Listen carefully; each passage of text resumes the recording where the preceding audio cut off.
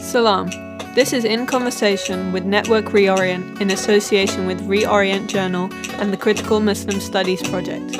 We aim to explore the post-Western, reconnect the Islamosphere. In this episode, Amina Iset Das is in conversation with Malika Hamidi on Muslim feminisms.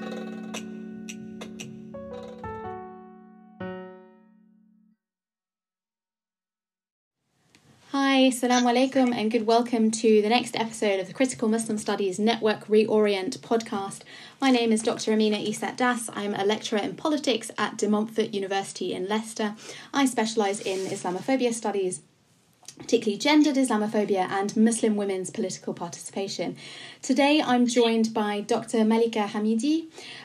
She has gained her PhD from the School of Social Sciences in Paris, in France. She is a French, Belgian and European activist and specialises in the study of Muslim feminisms. Welcome, Malika. Thank you so much, Amina, for inviting me on that insightful podcast. Thank you for being here. I thought perhaps we could begin. Could you maybe give us a brief background into your work and your books around Muslim feminism? What are the central themes that you cover? Thank you again for the invitation and for giving me the opportunity to speak about my book. So what I can say is that the condition of Muslim women around the world has progressed significantly over the past decades regarding access to education and involvement in political life and civil society in the West and in the global Muslim world. So in my book, I wish to introduce the main actors female who promote the discourse of Muslim feminism, reclaiming Muslim women's right to interpret religious texts, especially concerning women's status in Islam, and who seek to achieve equal citizenship in the European context. So the book highlights how Muslim feminists challenge the presumed universality of feminism in the French-speaking part of Europe by deconstructing reigning feminist theories and reconfiguring the cartography of feminisms. So those European Muslim feminists do this through their political claims and identity affirmation in a shared desire to escape structures of domination. So the basic purpose of this book is to explore what is meant by Muslim feminism and to unveil this Muslim women's movement, which asserts an avant-garde hybrid identity in Europe in an environment infected by the upsurge of Islamophobia. That's super fascinating.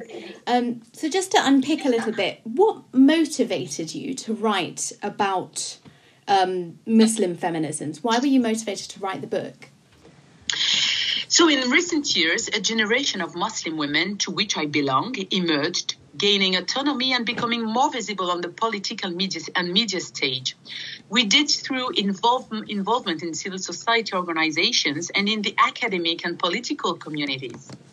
Armed with political and intellectual maturity, we became agents of change, which was viewed as both unexpected and disturbing. So the emergence of the Affaire du Foulard, the headscarf issue, divided feminist and secular movements as Muslim women in France reassessed the founding principles of what we perceived as an anti-clerical secularism and a non-inclusive feminism. And in this context, a thought-provoking movement arose to challenges, first in France and then in Belgium. Collectives of Muslim activists asserted a combined feminist and Islamic perspective. So the stage was set. Feminist and Muslim, why not? Which is the name of my book. So I felt an in-depth study of this phenomenon, which was necessary to deconstruct the mutual stereotypes and dispel negative thinking. So I decided to undertake researches and to give a voice to the voiceless. I find points of similarity with my own work there. So the Affaire du Foulard, for our listeners who don't know, the headscarf affairs, they've really been going on, strictly speaking, in France since 1989, but it's been a long-standing issue even before that in the French imagination, particularly around colonialism and the need to unveil and uncover Muslim women. And this, for me, has really been a colonial continuation. In 2004 in France, things really kicked off with the Stasi law, banning ostentatious faith symbols.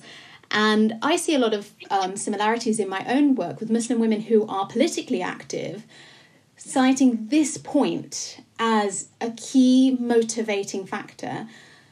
The idea that the French state could make such an anti-feminist claim in terms of policing Muslim women's bodies. It's wholly anti-feminist in my view, contrary to the basis of what feminism means. This was a motivating factor for a lot of Muslim women to become involved in politics. So there's some interesting synergies, and that I think was really a crucial point, crucial in really legislating Muslim women's alterity in the French sphere, but also signalling broader across Europe the legitimacy of this othering of Muslim women. So it's interesting to see that the Muslim feminist movement, cites this as a key point within its genesis. So in the past, I know in the past you've described your book as controversial. How has the book been received? So my book, which dealing with discourses, activism, and identity strategies that Muslim feminists from Europe mobilize, is aimed at a broad readership, as mentioned before, Amina. So it introduces a new school of thought imbued with hope for a new potential, the prospect of forging feminist solidarities beyond religious affiliations. So if the book could have been described as controversial, it was very well received by scholars, professionals, and those in feminist organizations, whether Muslim or not. As a matter of fact, in France, the acrimonious debate surrounding the controversial headscarf issue has not only divided the feminist movement, but has revealed racist and colonialist currents harbored by some women and men activists. So this is evident in the speeches of some intellectuals who are consciously or unconsciously influenced by their country's colonial past, which also guides their relationships to European women descending from immigrants from the former colonies. And thanks to God, the book was reissued last March, and I'm still promoting it. So I would like this book offer a means of clarification and of pacifying the unhealthy atmosphere against Islam and veiled women in particular, which plagues French-speaking Europe. Absolutely. I think for me as well, the book and your work reveals the potential or the way in which there is a perceived singularity of feminism, and it's often a white dominant feminism that protects the interest of the colonizers, the former colonizers, rather than the interests of Black feminists, Muslim feminists, and so on. And I think the work really brings that to the fore, the idea of this multiplicity of feminisms, and that we could all potentially have a space within all of that. And the traditional modes of feminisms are perhaps not adequately representing our concerns. Rather, they're being employed to legitimize the control of Muslimness. And we see that in the debates around Muslim women's dress in particular, the idea that a lot of quote-unquote feminists mobilize around controlling Muslim women's outward visible Muslimness, and they claim it's often claimed that it is a mode of liberating these women. I mean, that reeks of colonial attitudes, but it also shows the limits of more traditional modes of feminism. So I find that fascinating.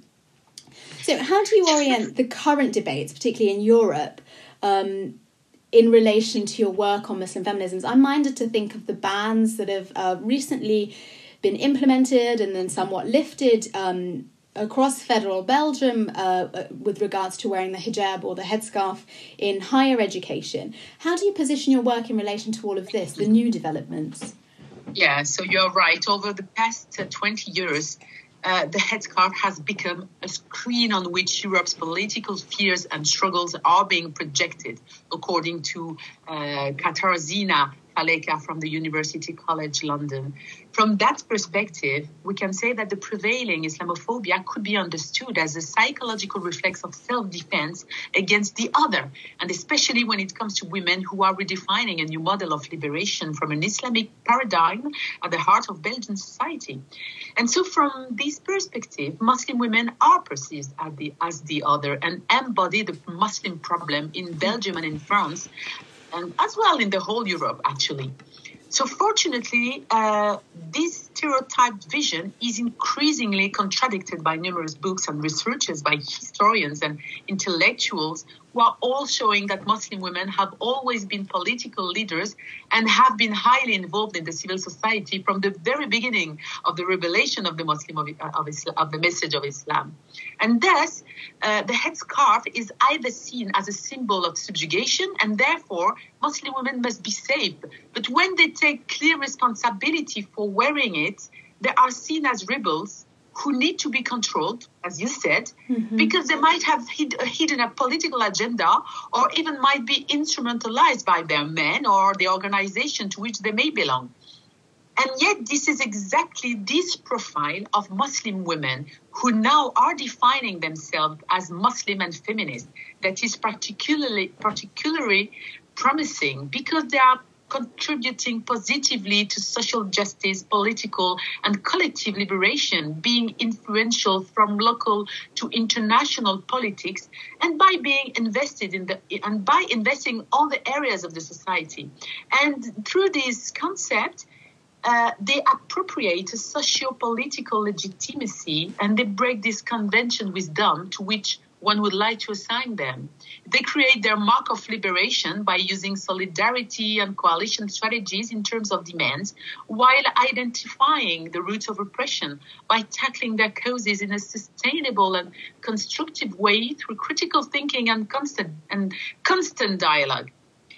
And what I want to add is that over the past 5 years, we have witnessed the emergence of a truly Muslim post-feminism that has resulted in the political and intellectual maturation of Muslim women in terms of ideas, and which has opened new windows of hope in this quest for freedom beyond the need to mobilize the religious frame of reference.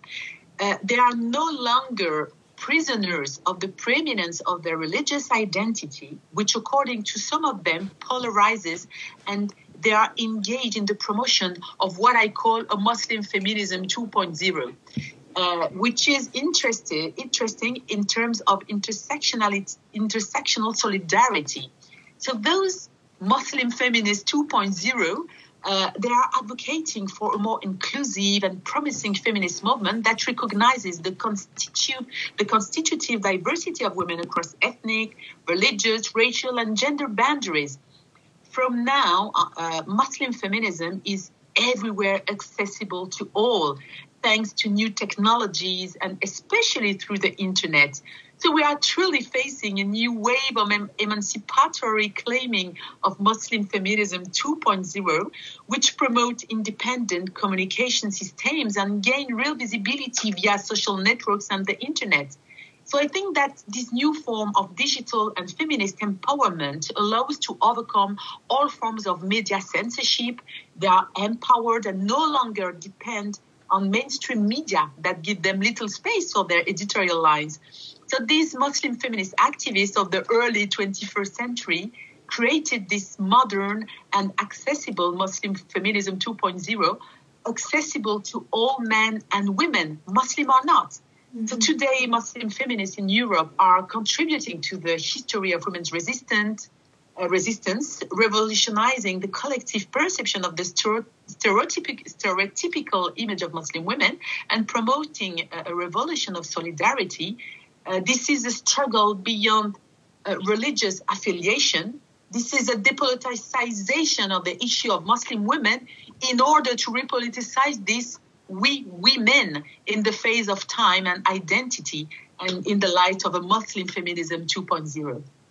I find that really interesting. I see parallels there with the ideas of the waves of feminism, first wave, second wave feminism, and I think in more traditional schools of thought around feminism, I think that then Muslim feminism is going through or undergoing those same processes of evolution, change, and responsiveness to the current debates that are projected onto Muslim feminism and to which it is having to respond, but also through these new technologies. So it's fascinating to see that evolution and change. One of the things, I guess, out of all of that, the idea of agency becomes really important. So the debates constructed around Muslim women, as we said, there's this idea of the kind of Spivakian white savior model we see.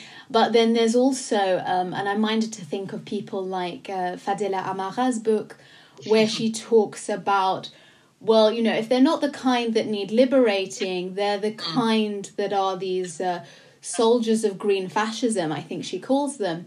The idea that Muslim women wouldn't possibly know, but they are being instrumentalized by their men, in inverted commas again. And it's so meaningless and vague, really. And it's, I guess, Muslim feminism is a framework within which women can assert their identity as Muslim women, that hybridity, that intersectional identities really coming forward, and the evolution of all of that, especially when our presence, particularly gendered Muslim presence, is so heavily politicized, that means of repoliticization from the point of the Muslim woman's voice. I think that's hugely important, and I guess it underpins a lot of the concerns and the trends that those of us who work on gendered Muslimness are seeing, particularly in the European context.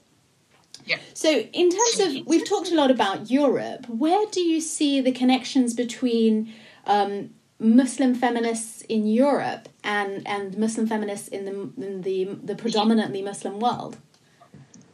So in recent years, we can say that committed Muslim female intellectuals in Europe have been able to build new relationships of solidarity between them based on their religious identity beyond Europe's borders. So I want to take the examples of those transnational feminist networks, such as Musawa Movement, Karama, with Aziz El-Hibri in the United States. And I want to take and to specify an example with the GERFI. This is the Groupe International d'Études et de Réflexion sur la Femme Islam, the International Group of Reflection on Women and Islam, which was launched, I think it was in 2007.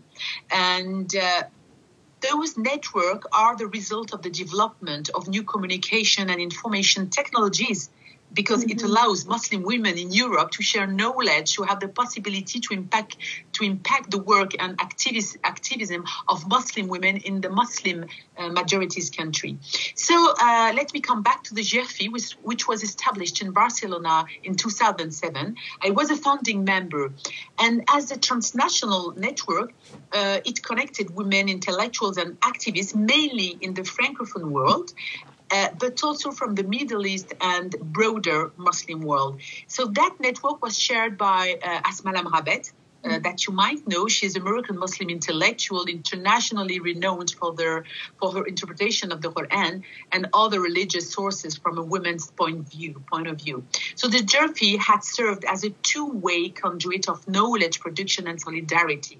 It expedites the rise of new kinds of questions and forms of political commitments flowing from the local to the transnational and vice versa. So this kind of network, GERFI, stimulated the emergence of a new civil society without border, which nurtured the globalization of Muslim women from Europe to the Muslim majorities countries. I like the idea of solidarities across boundaries and borders. I think that is a useful way of considering things, and an idea, a framework within which the transnationality of Muslim feminism, although we've talked about it within the context of Europe, it's potentially something that there is a need for, that there is space for across the world, and even in the predominantly Muslim world. So I guess moving forwards, what sort of opportunities do you see in relation to Muslim feminism, but also the challenges that might lie ahead? Yeah. So over the past few years, Muslim feminists have been advocating for and promoting alliances with feminists from diverse locations in order to formulate an anti-racist and anti-capitalist feminism. And this is all the more urgent because the systems of oppression against women on the economic and political front are being reasserted throughout French-speaking Europe. Muslim women are being excluded from the job market and consequently they are economically weakened. And secondly, political fallout from the headscarf issue in France, as well as in Belgium, has led to the legitimizing of stigmatizing and Islamophobic laws, which continue the marginalization of a generation of women who feel fully European.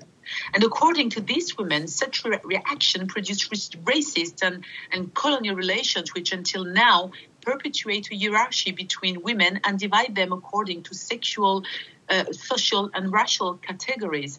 So the main challenge, an inclusive feminism must be to develop and joint strategies devised in order to resist the spread neo-colonial divisiveness among women. And I think this is the future of Muslim feminism. And I would add that I have a second book who's supposed to come out, and which is forwarded by Amina Wadoud. I'm very proud to have her as a forwarder, and I really hope that a book will open new scope of thinking of the future of Islam and feminism, and more than that, that post-Muslim feminism that we are promoting now.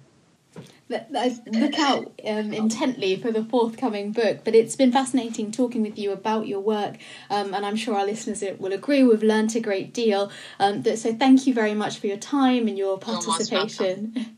You're most welcome. Thank you, Amina.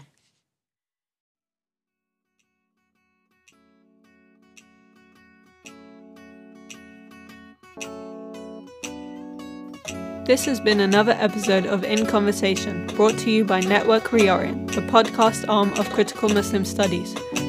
Thank you for tuning in. Have a listen to our other episodes, and please leave a like and a rating.